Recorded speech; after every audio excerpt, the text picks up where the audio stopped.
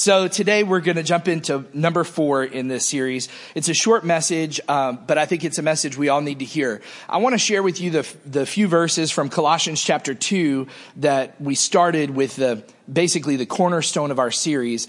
And it says this, verse 6, "And now, just as you accepted Christ Jesus as your Lord, you must continue to follow him." Everybody say, follow him. Follow him.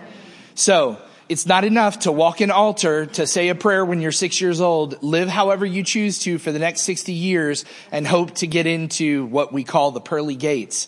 We've got to follow him in our life. Verse 7 says this, "Let your roots grow down into him, and let your lives be built on him." This is a problem for many people, believers and unbelievers alike. They want to build their life on the things of this world or other things, success in their career or their family, all these other things. But God's desire is for us to build our lives on him. It says this, "Then your faith will grow strong in the truth that you were taught if you listened. And you will overflow with thankfulness." Verse 8, "Don't let anyone capture you with empty philosophies and high-sounding nonsense that comes from human thinking and from the spiritual powers of this world rather than from Christ."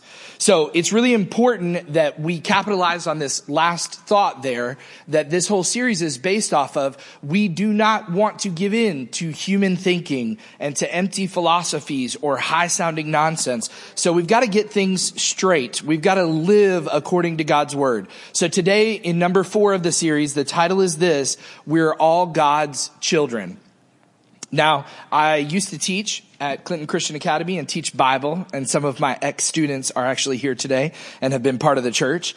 And they can tell you that we talked about this in our classes, because people have this statement that they say, well, aren't we all God's children? And today I want to correct that nonsense, but there's a reason for that. I'm not just jumping on a soapbox during these little messages about nonsense to tell you to just think right. It's to help you actually live in a way that pleases God. Right. So today, as we talk about the nonsense of we're all God's children, I hope to correct some of the thinking that maybe we've been guilty of doing, but also have us be passionate about realizing that since not everyone is a child of God, we've got a job to do. Our job is not done. It's not over. So the Bible is clear that all people are God's creation, according to Colossians chapter 1, verse 16. I'm going to give you some references today and not read through every single one of them, because I've got 2 main passages. But if you want to jot that down and go back to it later, you can. The second thing that the Bible makes clear is that God loves the entire world. There's no doubt about that. John 3:16, which even unbelievers can quote, because they might have heard it in a Sunday school or they've heard it on a TV show or something at some point, that God so loved the world that he gave his only begotten son. The point is that God does love the entire world. There is no doubt about this. But the truth is that only those who are born again spiritually are God's children. In fact, Jesus has a conversation, and we're not going to go into that passage today, but he has a conversation in John chapter 3 where we quote, "For God so loved the world that he gave his only begotten." The reason why we have that in scripture is because Jesus was having a conversation with a man who needed to understand a little deeper how to do this thing about coming to faith, how to start believing in him. And he was confused, and rightfully so. In those days, he didn't have the understanding. And he said, what do you mean I've got to be born again? Do I shrink down and go back to my mother? Like, how does this work? What are you talking about? And then Jesus begins to lead him through, and we use that conversation piece, that quote, to help us capitalize, or really it's the cornerstone of our faith, that God so loved us, he was willing to sacrifice his only son. But the truth is, only those who are born again spiritually and choose to have a relationship with him become his kids. So John chapter 1, verse 12, I want to read to you. It says, "But to all who did receive him, who believed in his name, he gave the right to become children of God. Becoming a child of God is a right that God gives to you and I when we come to him in faith, when we believe that he truly did send his son to die for us, that he is not dead, but he is risen, and that because of his resurrection, we can be with him forever in eternity. 1 John chapter 3, I'm going to read this passage to you this morning, and I want you to follow along. Listen closely, verse 4. Everyone who makes a practice of sinning also practices lawlessness. Sin is lawlessness. You know that he appeared in order to take away sins, and in him there is no sin. Verse 6, no one who abides in him keeps on sinning. I want you to think about that for just a moment. In the struggle with the temptations that you faced and the things that you've dealt with, even after coming to faith in Christ, there's a very strong worded, clear message here that no one who abides in him continues to sin. No one who keeps on sinning has either seen him or known him. So when we are struggling with temptation and when we're facing and we have this battle that's going on that rages, we've got to understand there's a real enemy that's trying to knock us off our game and trying to get us away from the Savior of the world, the God who created us, who loves us and wants to spend eternity with us. So we have to realize that sin is more than just a choice. It's something that you have to continue to not choose on the daily. That means Billy Graham, y'all know who Billy Graham is. He passed away, but Billy Graham even had temptations to sin.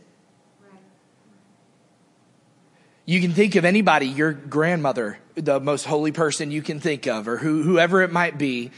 They even have a temptation to sin. So we've got to consciously continue making the choice not to, so that we stay in a place of pleasing our Father. Look at what it says in verse 7. Little children, let no one trick you or deceive you. Whoever practices righteousness is righteous as he is righteous. Whoever makes a practice of sinning is of the devil, for the devil has been sinning from the beginning. The reason the Son of God appeared was to destroy the works of the devil. Amen? Amen. Verse 9 says, no one that's born of God makes a practice of sinning, for God's seed abides in him, and he cannot keep on sinning because he has been born of God. Temptation, let's be clear, is not a sin. But when you give in to temptation, it becomes the sin. The Lord says in his word, and we talked about this in our first message, where we said God won't give you more than you can handle as a thought that people believe. But the reality is that phrase comes from a place in Scripture that actually says that God won't allow you to be tempted more than you can handle. How many of you have ever given into a temptation? If you're alive, raise your hand, right? But God has given us and continues to give us a way of escape. So look at what it says there in verse 9. And he cannot keep on sinning because he's been born of God. Verse 10, by this it is evident who are the children of God and who are the children of the devil. Whoever does not practice righteousness is not of God, nor is the one who does not love his brother. Whoa, I was with you until that last part. You mean somebody who has hate in their heart towards somebody else cannot be considering themselves a child of God? That's what it's saying here. Whoever does not practice righteousness is not of God, nor is the one who does not love his brother. So one of the clearest teachings of Scripture runs from Genesis all the way to Revelation is this, that there are two classes of humans. There's two classes of humanity. It's those who belong to God and those who do not. This is really important, and it shows up even in Genesis all the way through. Listen to what the next verse that I want to read is Romans chapter 9, verse 8. And listen to what it says. It says, it is not the children of the flesh who are the children of God, but the children of the promise are counted as offspring. So the simple and basic truth gets really twisted in the world. Let me put it really plainly. When people say we are all God's children, what they usually mean is that we are all God's creation. But you can't be his kid unless you have a relationship with him. Now, this is really simple stuff, and this can help you be able to share your faith with others. Because the reality is there are many people that you and I know who are not God's children. This should burden our hearts. I've struggled since moving here to the South, being in the Bible Belt. I've struggled with this idea because there are so many people. When you go to Wendy's and you get your order, if it ever comes out, Mark, after 20 minutes of waiting, when they give you your change or give you your order, bless you, have a great day, God bless you, or hope you have a blessed day. Yeah, we say that stuff as commonplace, but as a result, it's eroded or it's lost the significance of its meaning. So when we hear stuff like that, we're just kind of in this little shell thinking that everybody around us is going to the same place, but we're not. The Bible says clearly there are two destinations available to us. So it's a word of warning for those of us who are here today. If you have not yet made a decision to follow Christ and to walk on the path that he's chosen for us, then you can make that decision today. I say don't put it off. I've listened to fearful messages. Think about if you leave today and you get in a car accident. If you died, where would you go? It's good because the Bible says some are won by love and some by fear. Some of y'all need to be scared enough to accept his love and his grace and his forgiveness. But the reality is our eternity is a lot longer than this life. The psalmist compares our life to a vapor that dissipates very quickly. And that's really, even though we feel the here and now is taking forever, it's really not even a glimpse of what eternity will be like. And so we've got to understand this really at the center focus, that a lot of people who say this, they're saying something to be kind or saying something politically correct when they say that we're all God's children. But the lost are never referred to in Scripture as God's children. So here are some things that they are called in Scripture, and I want to just make this really clear to you. So we've got a couple on each screen that we'll show. Those who are not God's kids are called spiritually sick. They're called rebellious. Any of you have ever had a rebellious child? The lost are called lost very clearly because they are without direction. And the reason why we call them lost is because God's desire is for them to come to be with him and to be part of his family. Our God is a family man, and he wants everyone in his family. It also says in Acts chapter 20 that those who are lost are living in darkness. It says that they are under the power of Satan. It says that they are slaves to sin, that they are spiritually blind, that they are God's enemies. This is something for us to consider because I have something to celebrate. I don't act like it's a funeral when I come to church because I know that I was stuck somewhere in a place of opposition against God, and he said in his love he would take me in, and I accepted that. And so I've got a reason to celebrate that now I'm his friend and no longer his enemy. Some of you, if you're happy and you know it, you should tell your face. All right, next one. Objects of wrath. This is God's wrath. If we do not determine or decide to become his child, there's only one other option, and that would be that we would become the objects of his wrath. Ephesians chapter 2 verse 5 says that we are dead in our sins. It says that those who are lost are darkened in their understanding, and they're separated from the life of God. It says that they are in the dominion of darkness, and that they are alienated from God. They again are listed as his enemies and even as idol worshipers. These terms are never used to describe God's children. So we've got to just kind of let that sink in. John chapter 8 verse 44, Jesus is having a conversation with some Pharisees. And in this conversation, the Pharisees essentially are saying to him, well, Abraham's our father. And Jesus, essentially, they're going back and forth very almost immaturely on their part. No, he's not. Yes, he is. No, he's not. Because they're trying to convince Jesus that they are of the right heritage and descendants of Abraham. And this is what Jesus has to say in verse 44. You are of your father, the devil. Now, no mamas should say this to their children at home, okay? Don't say these words. Don't start quoting John 8:44, okay? But Jesus comes out and says straightforward to them, and your will is to do your father's will or his desires. Jesus is talking to the people who are going to have him murdered, and he uses this phrase. He says, he was a murderer from the very beginning, and he has nothing to do with the truth because there's no truth in him. In fact, when he lies, he speaks out of his own character, for he's a liar and the father of lies. So in other words, if you've ever had, maybe for the kids or teenagers in here, if anybody's ever told you, wow, you look just like your mom. I met someone's sister this morning, and I could see the resemblance. They came from the same stock, right?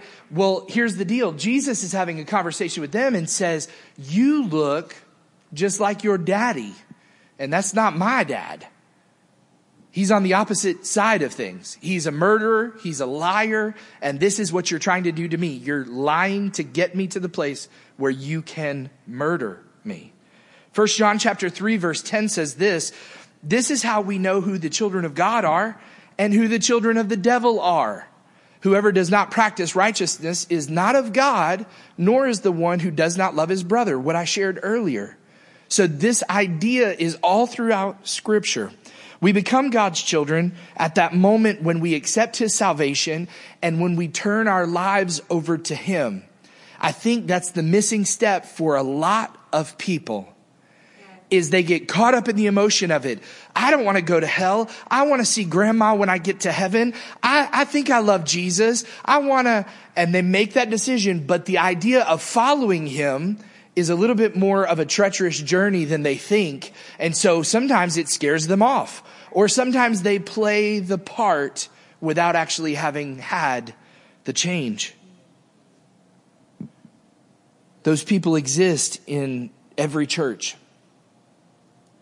In churches around America and around the world.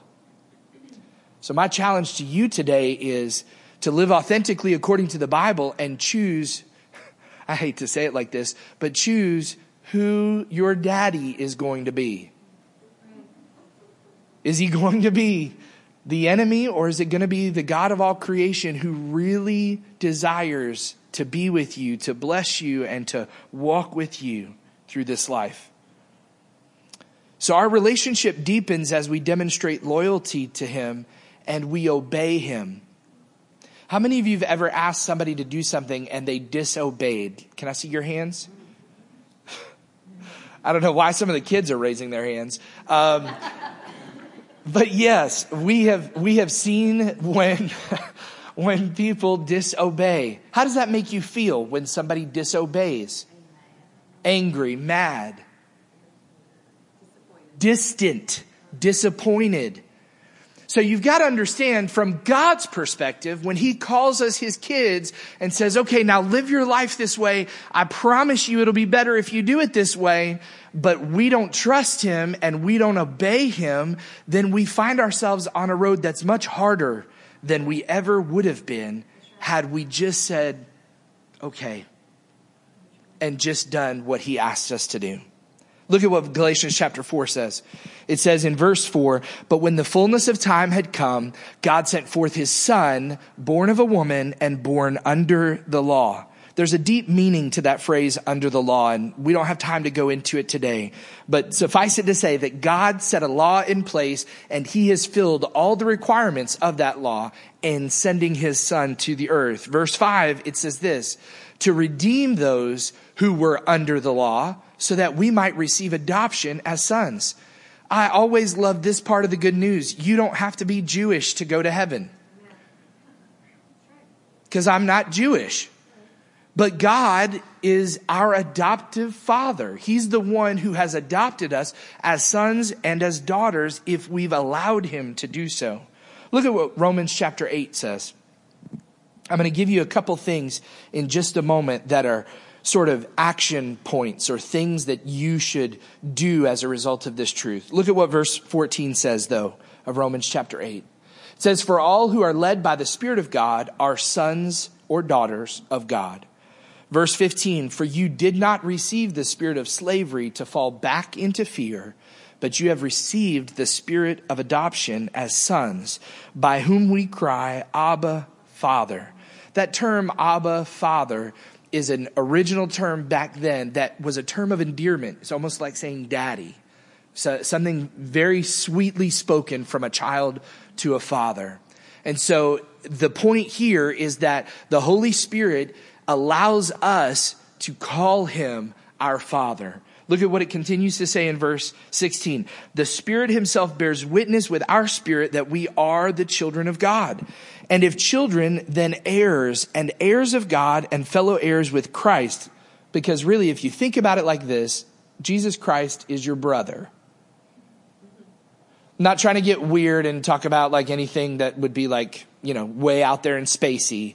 But if he is God's son in our general understanding, then we become part of that family. And if he's an heir, then we are an heir as well. We have become adopted by God himself when we choose to allow him to adopt us. This is the bad part, verse 17. "And if children, then heirs, heirs of God and fellow heirs with Christ," which not only means you get the good stuff, but you also might get the bad stuff. Jesus was persecuted for his faith. You might be too. Jesus suffered as a result of his faith. You might have to too. It says this, "Provided we suffer with him in order that we may also be glorified with him." Something that I noticed with my family is that when we go through a hardship or a hard time, we all of a sudden, if we were like this, we go like this. You've seen that even in our nation, when the nation goes through a hardship. I can remember the days of September 11th and those after September 11th. And I remember neighbors actually introducing themselves to neighbors. And I remember just the unity and the life that was breathed in. That same thing is true when we come to Christ, that as we come to him and as we go through some of these difficult things, maybe even suffer for our faith the way that he did in some way, that it actually builds our, I want to say immunity, but builds our strength and resolve and causes us to have a unity with him that we didn't have or wouldn't have if all we ever had was good. But wouldn't that be great if all you ever had was good? It really would. But that is not the life that we live here on this earth. Humans, whether they're believers or not, we suffer. We have things that we deal with. But with God, we have so much more hope than those who do not. In fact, I've been in funerals before where the person who died was not a believer. And you should see the despair on people's face in moments like that. Because they're just deceiving themselves and trying to say, well, he's in a better place. They're not really sure. But man, when a believer dies who has served the Lord and been a light to his family, to his community, to his friends, there's a celebration because the Bible says we rejoice. We have a hope that we'll be united again together one day. Why? Because we're part of the family. How many of you growing up were considered like the adopted kid of a friend's family? Anybody? Like you hung out there all the time and like you grew. Okay, yeah. So you understand what that kind of thing is like. The benefit to that was you got all the good stuff, but didn't really have to like clean up and do it. It's kind of like being an uncle instead of being a dad. Like you get to like you spoil them and do whatever and then pass them back. That's that same. But here, what I'm trying to say is this, that when we are adopted into God's family, we are truly adopted by a covenant in his blood. This is not just a loose leaf. You can just get the good stuff, but you'll have it all and be an heir with him if you choose to. So those who are saved are children of God. The Bible says in Galatians chapter 3, verse 26, of God through faith in Jesus Christ. Because God has adopted as his sons through Jesus Christ in accordance with his pleasure and his will. At the end of our services, we always have the worship team come and they play what we consider an encore song, just a song that kind of gives us a moment of quiet reflection and thinking about the message. But today, I don't want you to be like a Bible Belt Christian who just says, God bless you, have a good day. I want you to actually come to a place of decision today. And so I want to give you some thoughts that you can take home with you and dwell on. The reason why we talk about this nonsense, the first reason is because we need to live authentically biblical lives. Maybe today you're here and you say, Pastor, I've been sinning, and yet I've considered myself a child of God. I don't know what step I need to take. Stop sinning. Trust him to help you and make the decision today to stop. It's not automatic. It may feel that way, but it's manual. You get to choose. God created you with a free will, and you get to choose. So choose to live authentically according to the Bible. Number 2 is this, because we need to realize the sad truth that we have family, friends, and even coworkers who are not God's children. My kids will sometimes ask this question when we're talking about a family or talking about schoolmates or something. And they know they don't come to our church, but they're not sure if they go to church somewhere. And they'll say, Daddy, do they love Jesus too? We have family and friends, and you have coworkers who are not God's children. And this is why we talk about this nonsense, because it should penetrate our heart to help us realize that not everybody is, and we've got a job ahead of us. Number 3 is because those who are God's children need to live like it.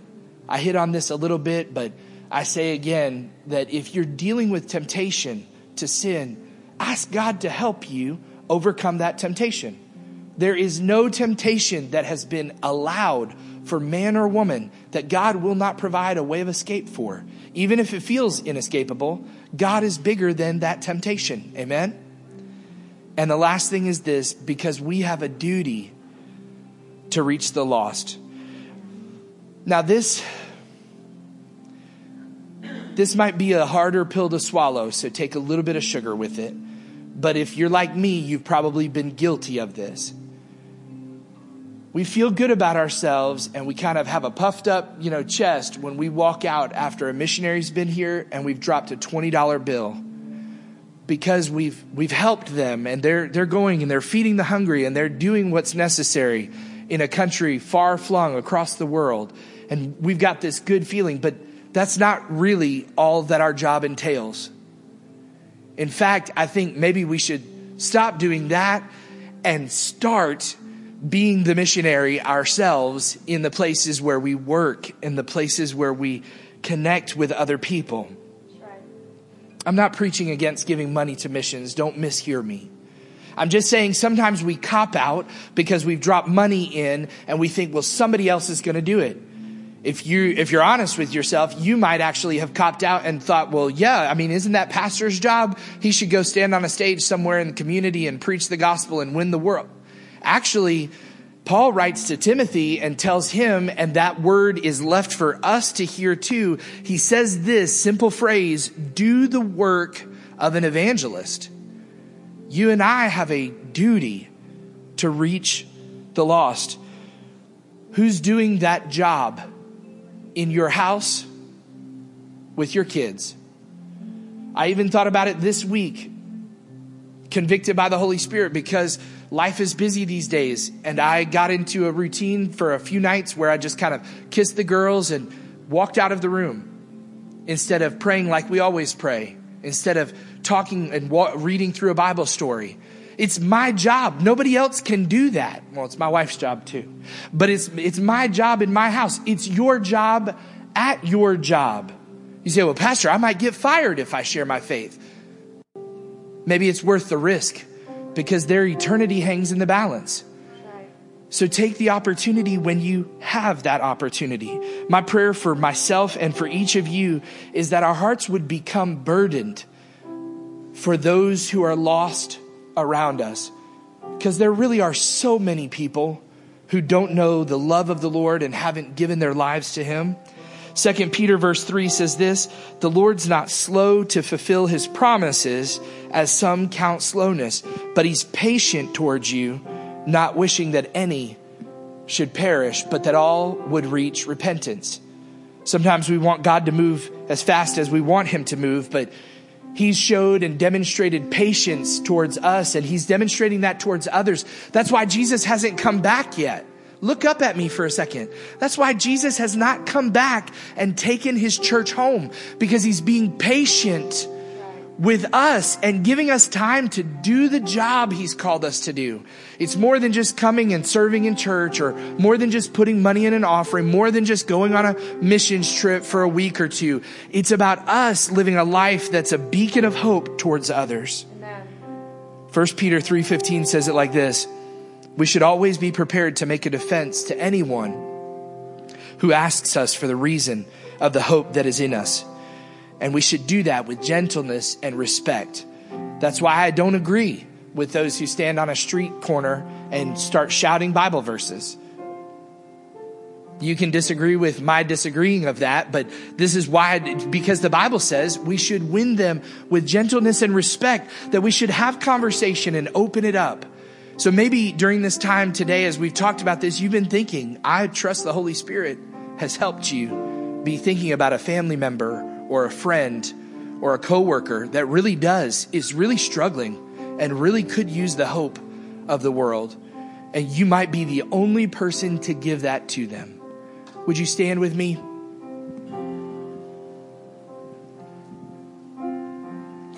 I want to ask you this question.